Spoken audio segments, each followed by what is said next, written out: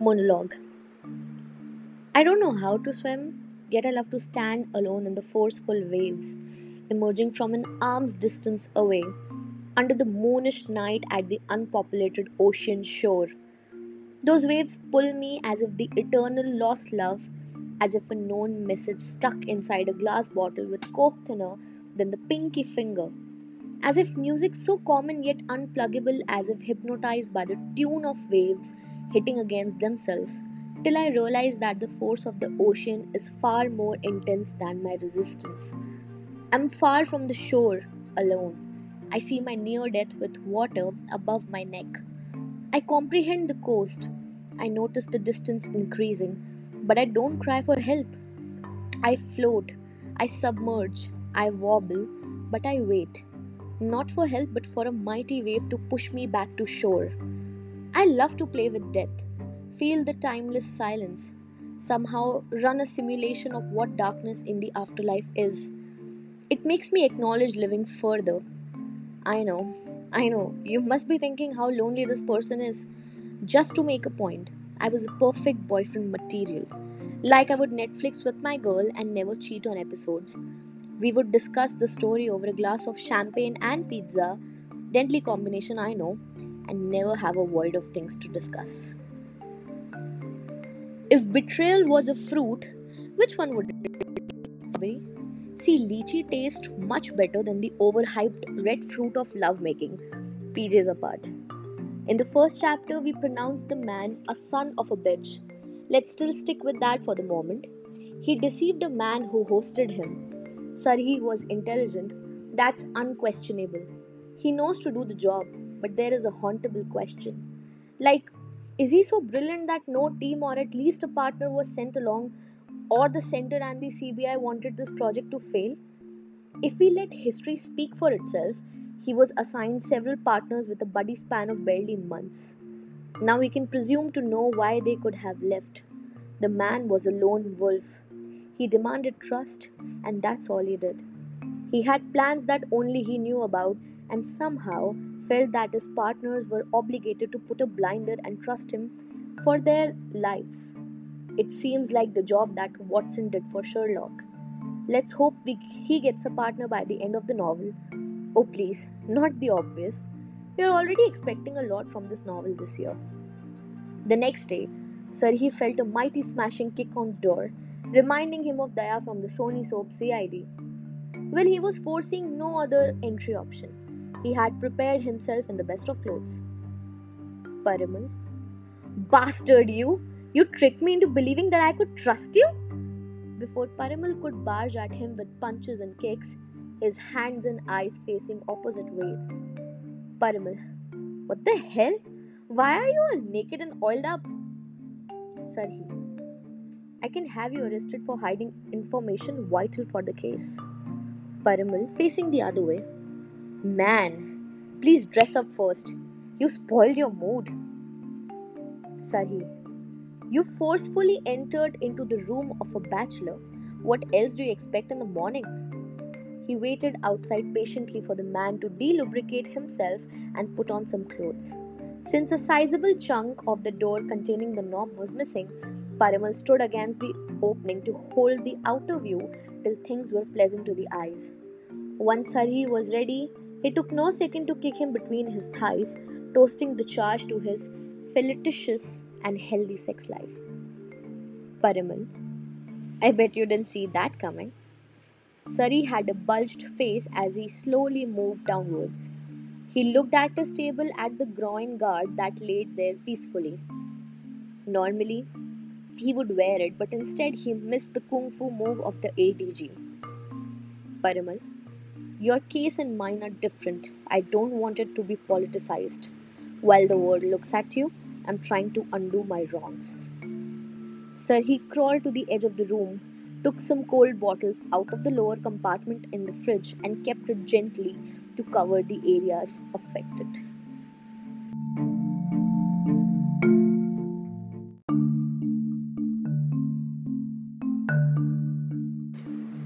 Sir, he, sir, I say and I repeat, we have to be on the same page. You seem to be a man of integrity. I don't want to hurt that. But I'm here to solve a case and I would do anything to solve the case.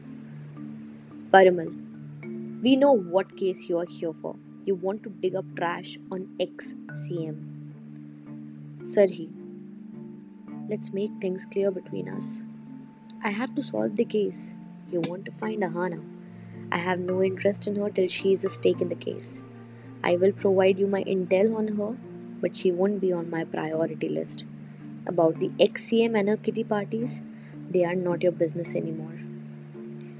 Parimal, you say you are a cop, selfish to your boundaries.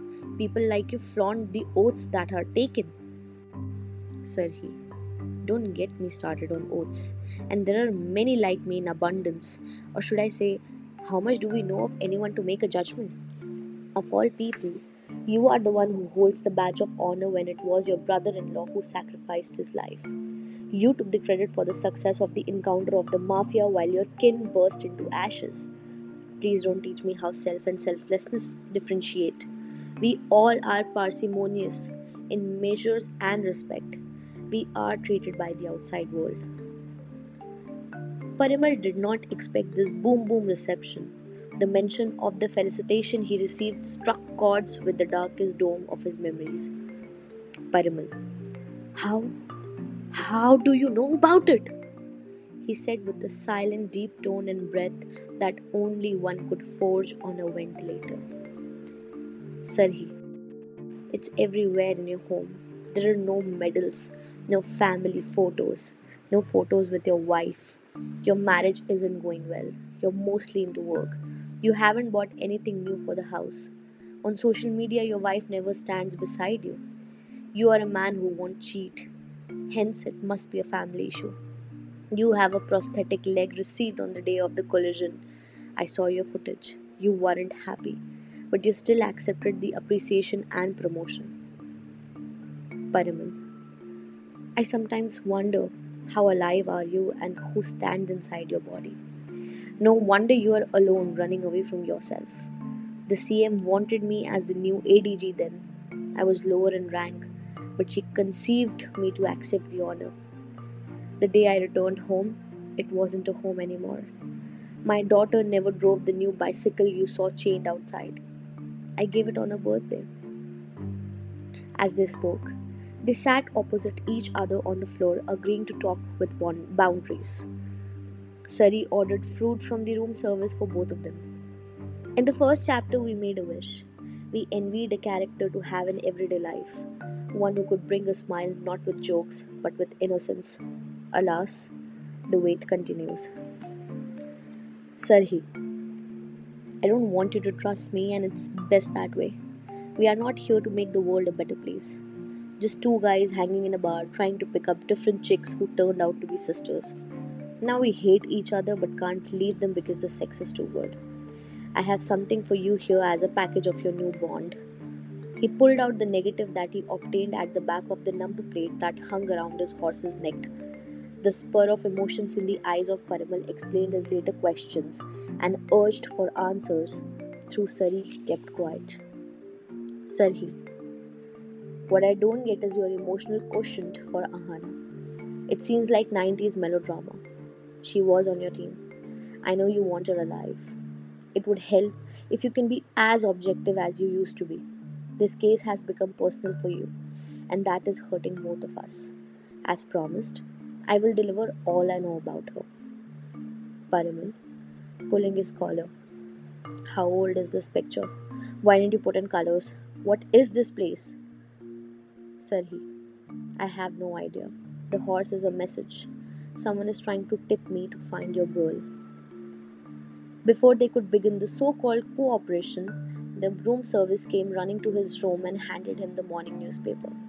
Sari switched on the television and forwarded the paper after reading the headlines in bold and black.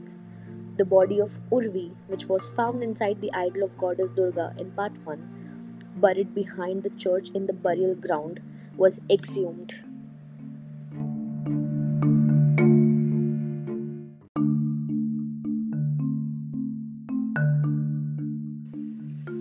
The carcass was not to be found anywhere nearby. The coffin was clean, handled with care, and there were no shovels nearby. The keepers of the graveyard claimed to have seen the woman rising from the dead and walking. He thought it to be a usual sight for him as he boasted of seeing such souls every night wandering around and hence bothered least to inform the relevant authorities and the church. On the television, they saw the police, especially Pradeep, on the investigation side, and the media was more than interested to see him back in action. Change of plots. A few days back, it was cool as an uncold room, dark as a rat hole, silent as a funeral bell, and closed as the open celestial space.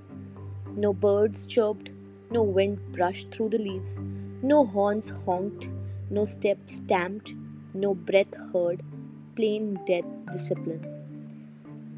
There was no clock around. No second hand made the resounding tick tock as if one was in the outer cosmos.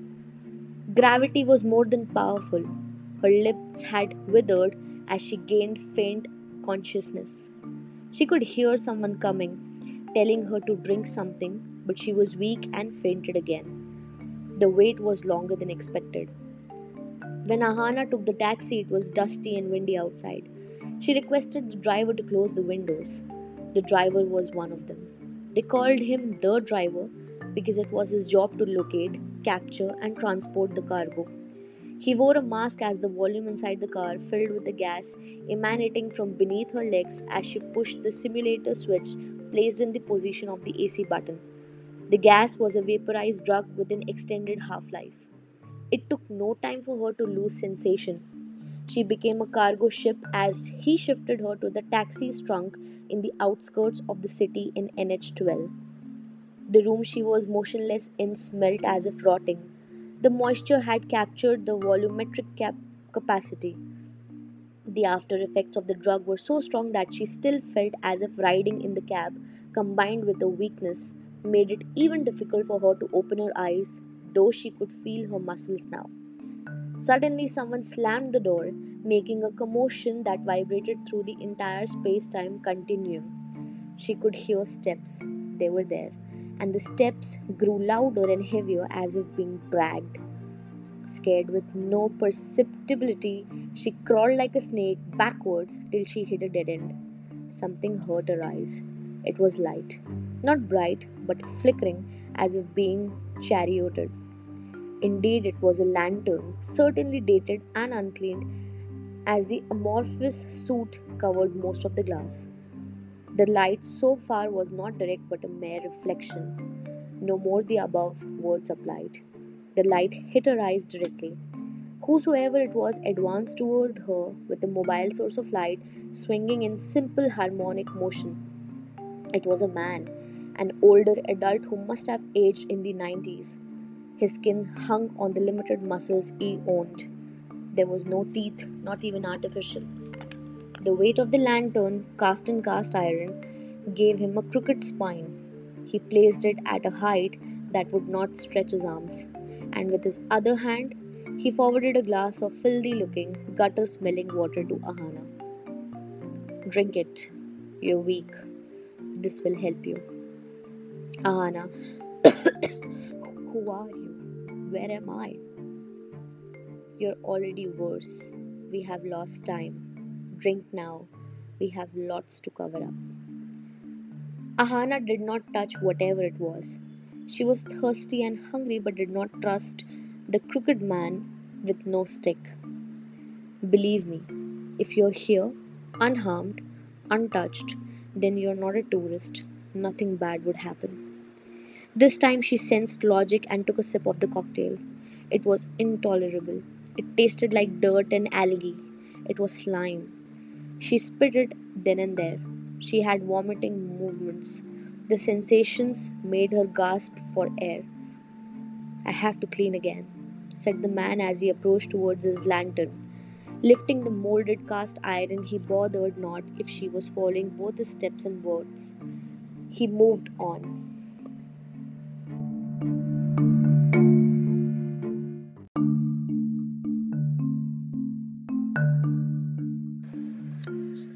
The darkness was observed soon in the room as she felt her legs numb. She needed answer and could not lose the man from her sight. She drank the slime, closing her nose. The feeling of the disgust was embryonic, but she could feel her legs now. The old man was slow. Though Ahana felt like a new walker, she held on to things to catch up with the man. Ahana, what was that shit I just drank? It was made of lizard eggs and my secret recipe. Highly nutritious, kicks the adrenaline flow inside the body. The vibrato of the words was enough. She vomited everything. It smelled terrible and she puked again. The man walked unaffected. She stretched her hands and found a few pages to wipe up the reminiscence from her clothes and throat. This is a museum. I'm the watchman. Follow me. With my insufficient knowledge, I'll try to show you around. Ahana, are you alone here? Watchman, I live outside, but when someone visits, I take care. Ahana, outside? How to go outside? Where is the way out? Watchman, the room where you stand hosts the art and artifacts, cherishing the contribution of those who initiated the movement. Come, follow me. There is a lot to cover. Ahana, can't you listen to me? I have no interest here. I need to go out. Watchman moved ahead, ignoring her words and weakness. To my left, the chamber is a vast, dusty library with journals, research works, and books written by the contributors of our society. You won't feel your time here once you get your hands in there. Other visitors here have enjoyed their time in this chamber. The chamber leads to a theater. No one plays anymore. Moving on now, Ahana. Why are there no doors and window? Why is it so dark here? Who pays you for the maintenance? Who owns this place?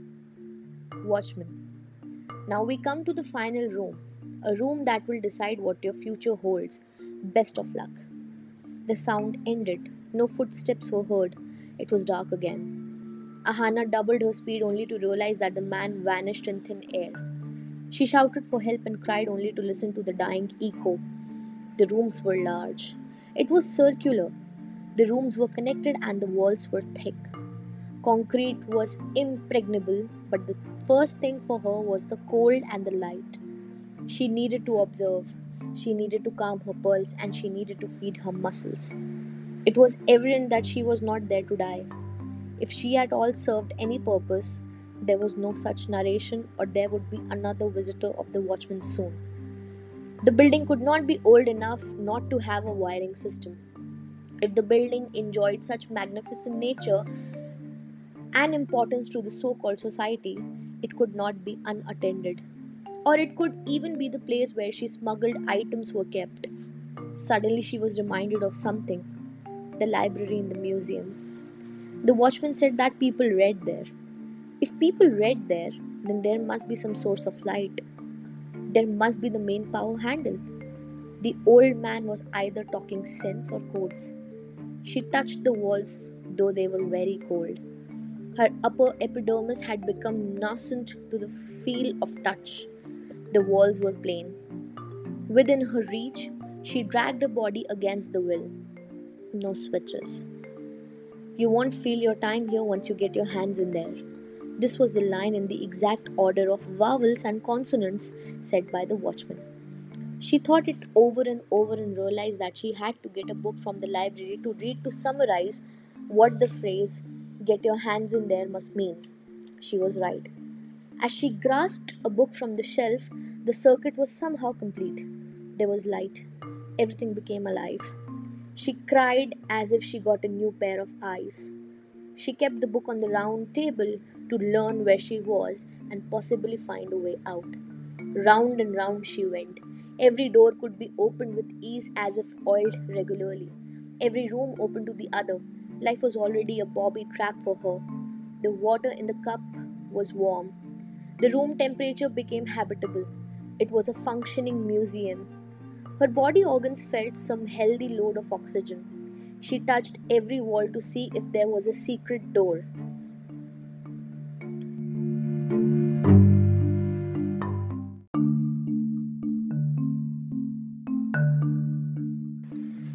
After hours of inspection, she concluded that though she was not there to die, someone wanted her to be there, to know something. The only human interaction she had was with the watchman. She tried contemplating his words. Other visitors here have enjoyed their time in this chamber. She was reminded of this sentence again. Indeed, the words meant that there were visitors and there aren't anymore. So the way out could be in the books and journals around, or maybe a map of the place defining the architecture and design of the building. Where should she start from? The books were everywhere, at least two stories to mark. Think, think resonated in her brain. The tables had none. The room wasn't dusty, as the watchman said. Was it an indication that she had to locate a dusty book? It could be a dusty location or just dust to start with. The labor was futile. There had to be something she was missing. Then she remembered. The watchman did not start with the library but with the room containing artifacts of the founders. Maybe she had to start from there. The syrup she drank made her brain function as a supercomputer. The room hung empty photo frames. There were statues but headless. Who on earth made such puppets? She sat on the floor, the very place she was lying unconscious a few hours ago. Everything in the room was positioned in a manner. If so, then why was she lying there and not someplace else? That would mean that she was not close to the door that led outside. She was there for a purpose to start with. This argument in her head had some juice for her. She lay down on the floor and tried to look around on the floor, on the ceilings, the vicinity, and there it was, a ray of hope. Where she lay, on the wall, suspended with the support of a nail, was a dusty photo frame. She put it down, and behind the frame was a safe. Inside the safe was a file. As suspicious as it could get, the file had the stamp of the government of India on it. There was something more as she swept her hand inside the box. It was a photo of Queen Elizabeth, the Queen of England.